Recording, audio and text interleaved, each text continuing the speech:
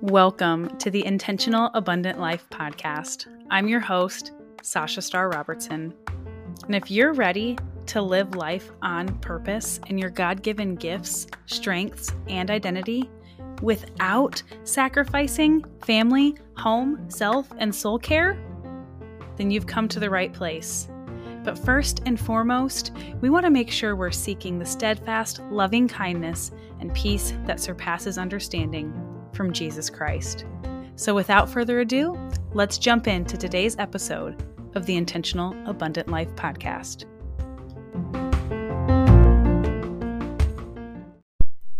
Hello, friends, and welcome back for another episode of the Intentional Abundant Life podcast. I'm your host, Sasha Starr Robertson, and today we have another special guest joining us. Actually, it's one you've heard from before. It is my husband, Robert Robertson. Hello, Robbie. Thank you so much again for joining us. I would die for you, Riley. Okay. We've got to talk about that. I know you guys are probably familiar. Well, maybe you're not familiar, but if you're not familiar... I would die for you, Riley. This is from Inside Out. Have you seen the movie? That's such a fun movie, but there's so much going on there. There's so many things to unpack. I think it's kind of really relevant to being like good parents, and I'm guessing to be a good mom. I've never been a mom. I think just being a good person in general, it involves a lot of self-awareness, which is why I think it brings self-awareness to the front, to your perspective. Yeah, I didn't realize that there was so much complexity that could be like captured in like animated form. But that movie did like a really good job of like feeling so many different, expressing like how you can feel like a lot of different ways at any given time. Like as a guy, we feel pretty linear, like we're like, oh, I'm happy about a thing. Like, oh, I'm not happy about a thing. And it's hard for us to experience the dichotomy of emotions at any given time. Yeah, like one of the characters in there is just like all of his dudes are like the angry dude. Yeah, that's right. Yeah, the dad, exactly. That was another thing, too. The leading character for everybody was, like, the dad was, the anger, which means, like, he's kind of driven by anger, which I think a lot of dudes can, like, really resonate with. But then, like, the mom, if you looked at her primary character, it was sadness. So it's, like, depression was sort of, like, that overarching character. But the kid, and this is, like, what I find really inspirational, what was hers? Joy. Exactly, happiness. So, like, I feel like kids are just, by default, like, happy people, and then things affect us, and then we become like not quite as happy.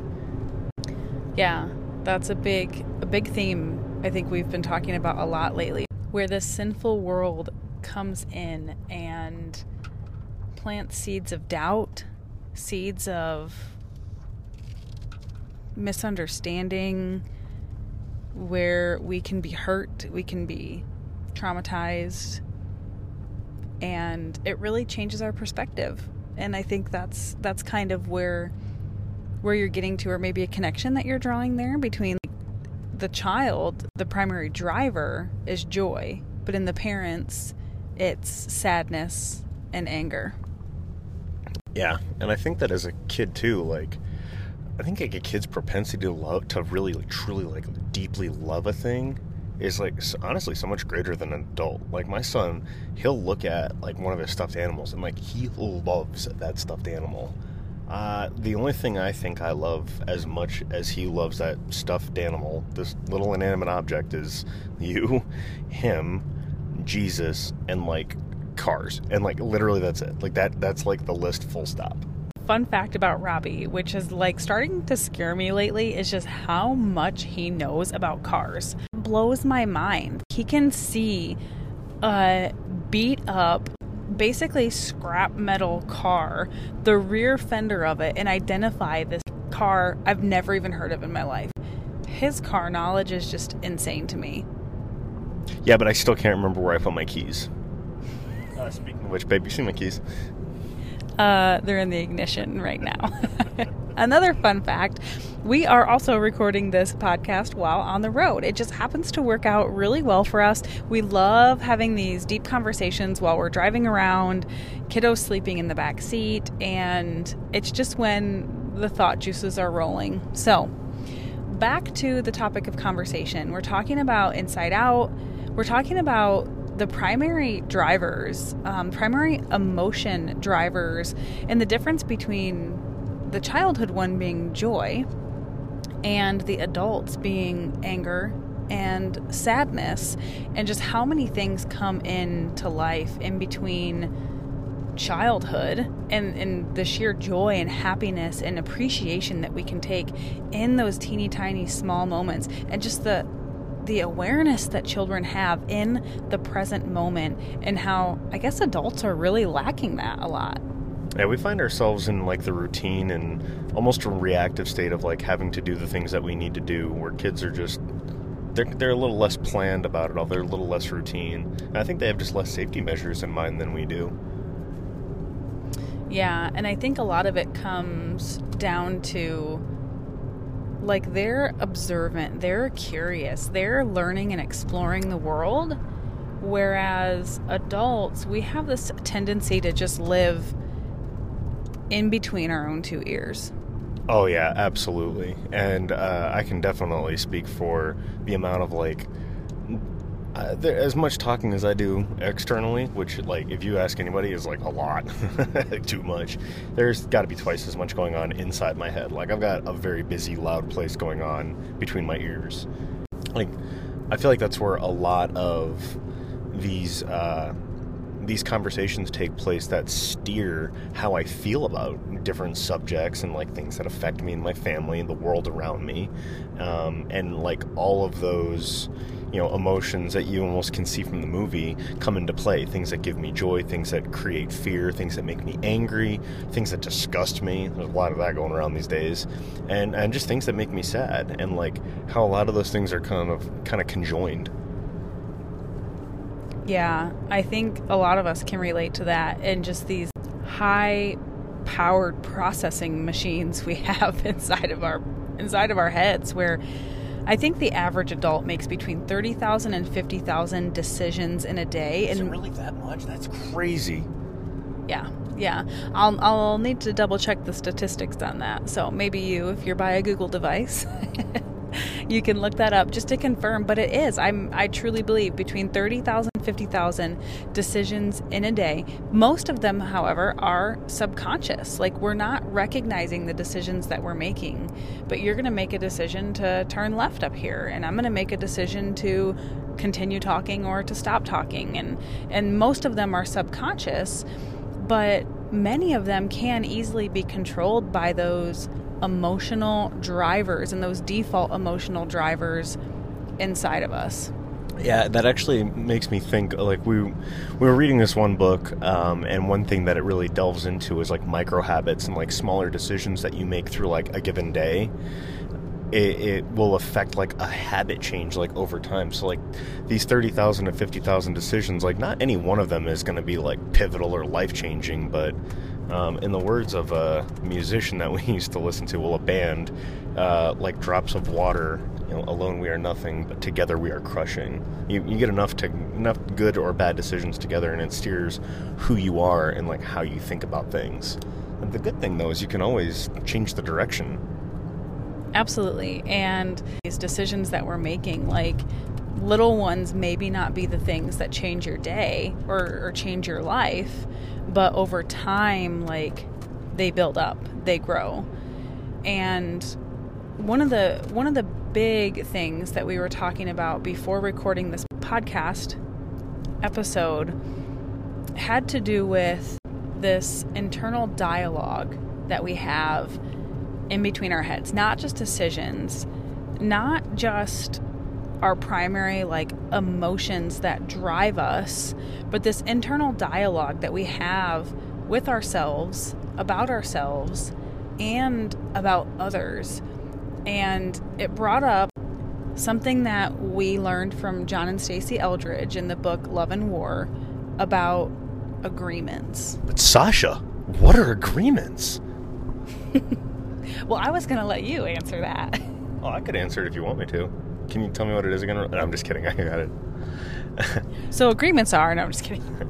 Agreements are the little conversations that you have in your head when, like, usually this is associated, like, when things go wrong, and then you start making, like, these accusations either about yourself or somebody else. Like, for example, I left my, like, hypothetically, like, because this is not reality, I leave my laundry on the floor, and my wife has to go pick it up and put it in the laundry basket. He always leaves it on the floor. Start making global accusations, start making absolute, statements about, my character, and how it becomes about, like, my character and not just my action anymore. He always does this. He doesn't care about me. He just doesn't care about anything that happens around here. And, like, these agreements start to, like, spool a conversation. And then the next thing you know, you've got your spouse or one of your friends or somebody, or even yourself, is, like, on trial. And you get to be judge, jury, and executioner. And you're not the only one in that part of your head having that conversation. There's an enemy, and he's like, but dude, you got to think about, like, the cup that got left out too, and, like, that time that you put, like, an entire meatball souffle in the microwave for, like, 9 minutes and it exploded, but then you didn't clean it the next day. Like, yeah, man, let's go talk about that too. Well, I think the basis is allowing the enemy to plant these seeds of doubt or seeds of strife in your mind, and then watering them. Really, you don't even have to water them, but then you choose to water them and just add to this, like, mountain, this pile, where it becomes this thing. Not only are you making these global statements, like, you go down this, like, rabbit trail of it'll never change and it's always going to be this way. Why do I bother? And it just continues going. It's almost like just like a waterfall. The first time the water went down that mountain, it was very difficult for it to find out which route it was going to take. Was it going to go left? Was it going to go right? But this is the same with all habits in life, with everything that we really approach, especially our thoughts, because they create our neural pathways.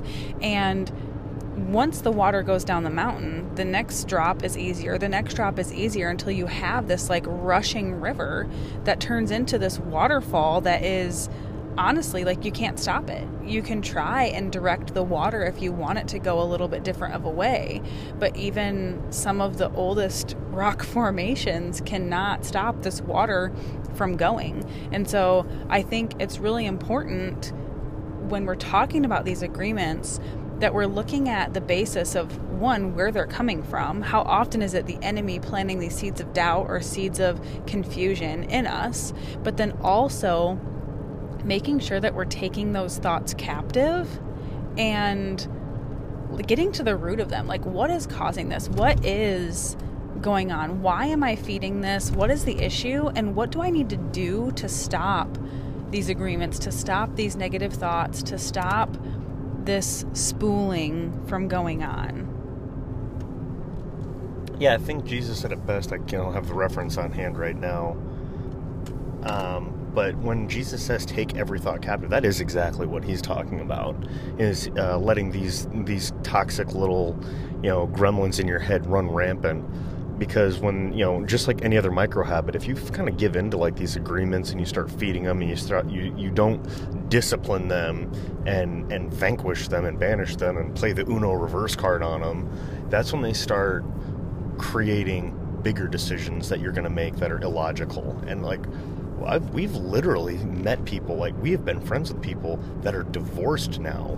And, like, looking back in retrospect, you can totally see that the path that led them to this place was a path of agreements. They didn't communicate with each other, so they communicated with themselves, and they didn't communicate in a way that was very productive, and now they've gone their separate ways, and it's a full-on tragedy, really. And it could have been avoided. I mean, there are so many times that we, as a couple, have even gone, we're obviously not divorced, but I mean, how many times, now that we know about this agreement thing, now that we're aware and we are able to pay attention to it when it's happening, we can look back and see how many times, even in our own relationship, that we've allowed that to happen. And what I really appreciate is that Robbie came to me the other day, and you could just tell he was kind of in this off, like, energy, and this off attitude. And when I asked him what was up, he said, I'm just making a lot of agreements today. And we were able to talk about it. And we were able to talk about it even though he said some things that were kind of harsh, or maybe like, not against my character as a person, but just like the reality of some of the tough stuff that we've been going through in life. And I was able to receive and approach that in a way that wasn't like personal, because he knew and recognized right away. And when he addressed it with me, pointed out that these are agreements that I'm making. Yeah, that was actually a watershed moment for us, like, to be able to not only identify that, but I remember that. It was a really rough day. Like, I remember I was, like, taking care of the kid, and, like, I just finished a week worth of work, and there was just a lot going on. Like, I was feeling a lot of devalue, and I could, like, hear these things, like, these thoughts floating around in my head, and I identified it right away. I'm like, I know exactly what's going on here. And what's remarkable, and I really hope that you guys can take this away, to have this as a takeaway, is that it didn't change the way that I felt. You know, it's kind of like when if you're drunk, if you've ever been drunk before, like, just because you're like, oh wow, I am inebriated right now, you don't immediately become sober after that. Like, no, you're still going through it. So I'm still feeling these things, but I know what they are, and I knew, and I didn't want to do this, but I'm like, I know the only way to get through this is to, like, have this conversation, have this dialogue. And to my, like, utter delight and surprise, the conversation did not unfold in ways that it had unfolded in the past. And that had, like, everything to do with Sasha. And this is, like, where you and I have both, like, really made some big changes. Because, like, in the past, I would have clammed all that up, crammed it down real deep, and then waited for the most inopportune time, and then exploded.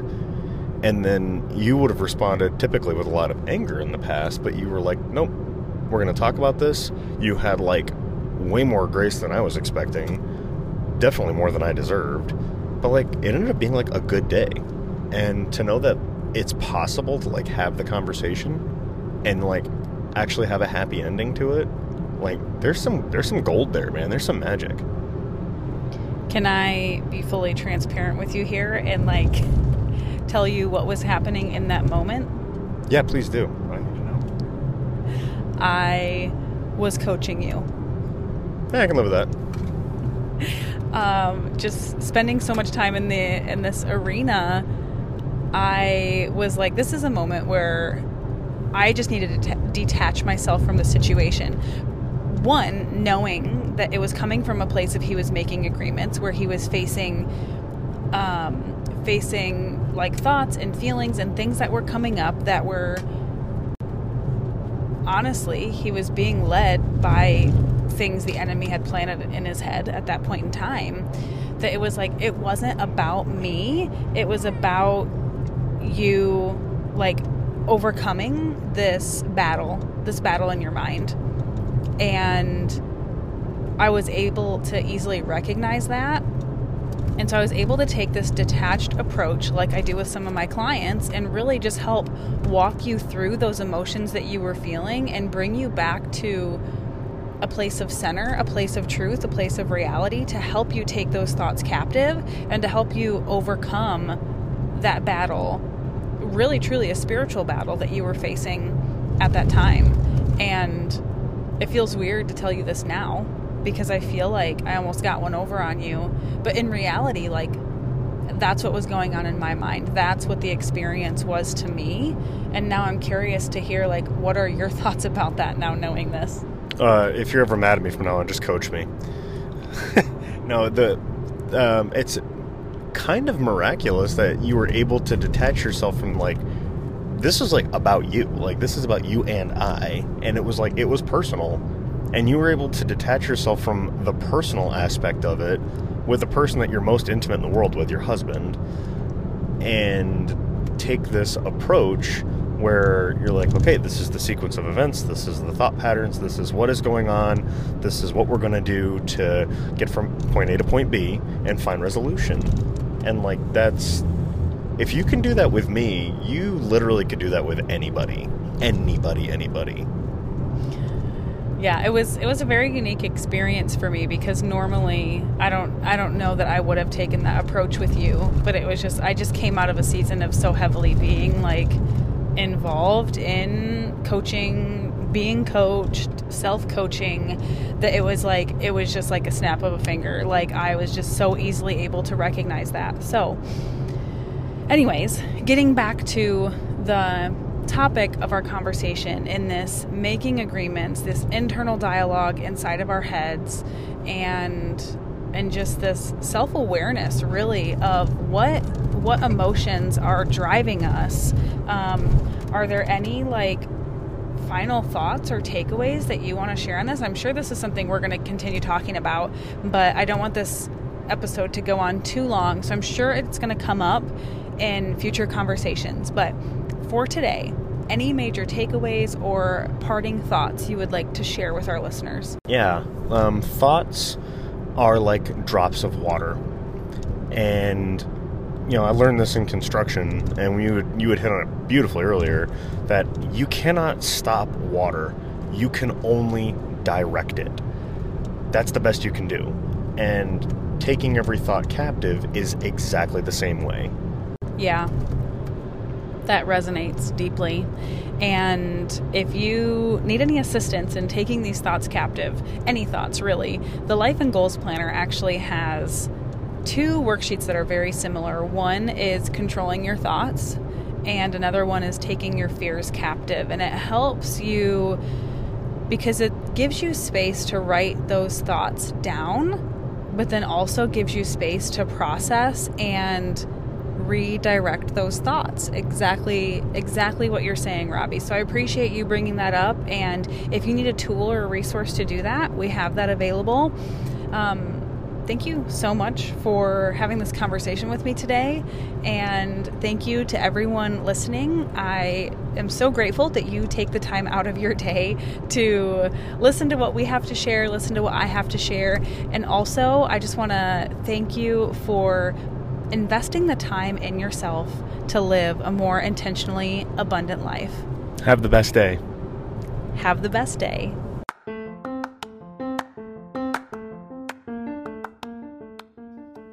I don't know if a lot of you knew this tidbit of information about me, but I am a planner. Surprise!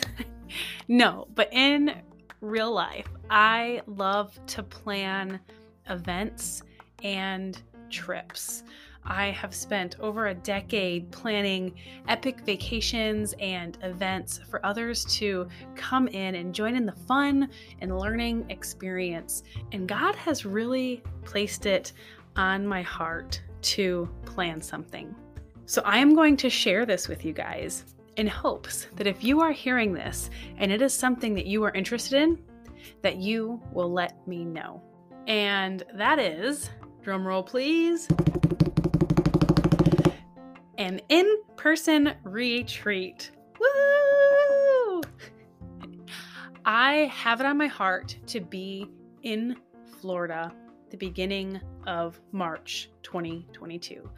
I'm hoping to have some details sorted for this in-person retreat by the beginning of December. So you will have at least 3 months notice, but I am giving you a heads up right now. So I'm going to drop a link in the show notes for you to let me know if you're interested in an in-person retreat for Christian women to just come together to rest, to relax, to rest at the feet of Jesus. There will be a speaker. There will likely be crafts. We're thinking yoga at the beach.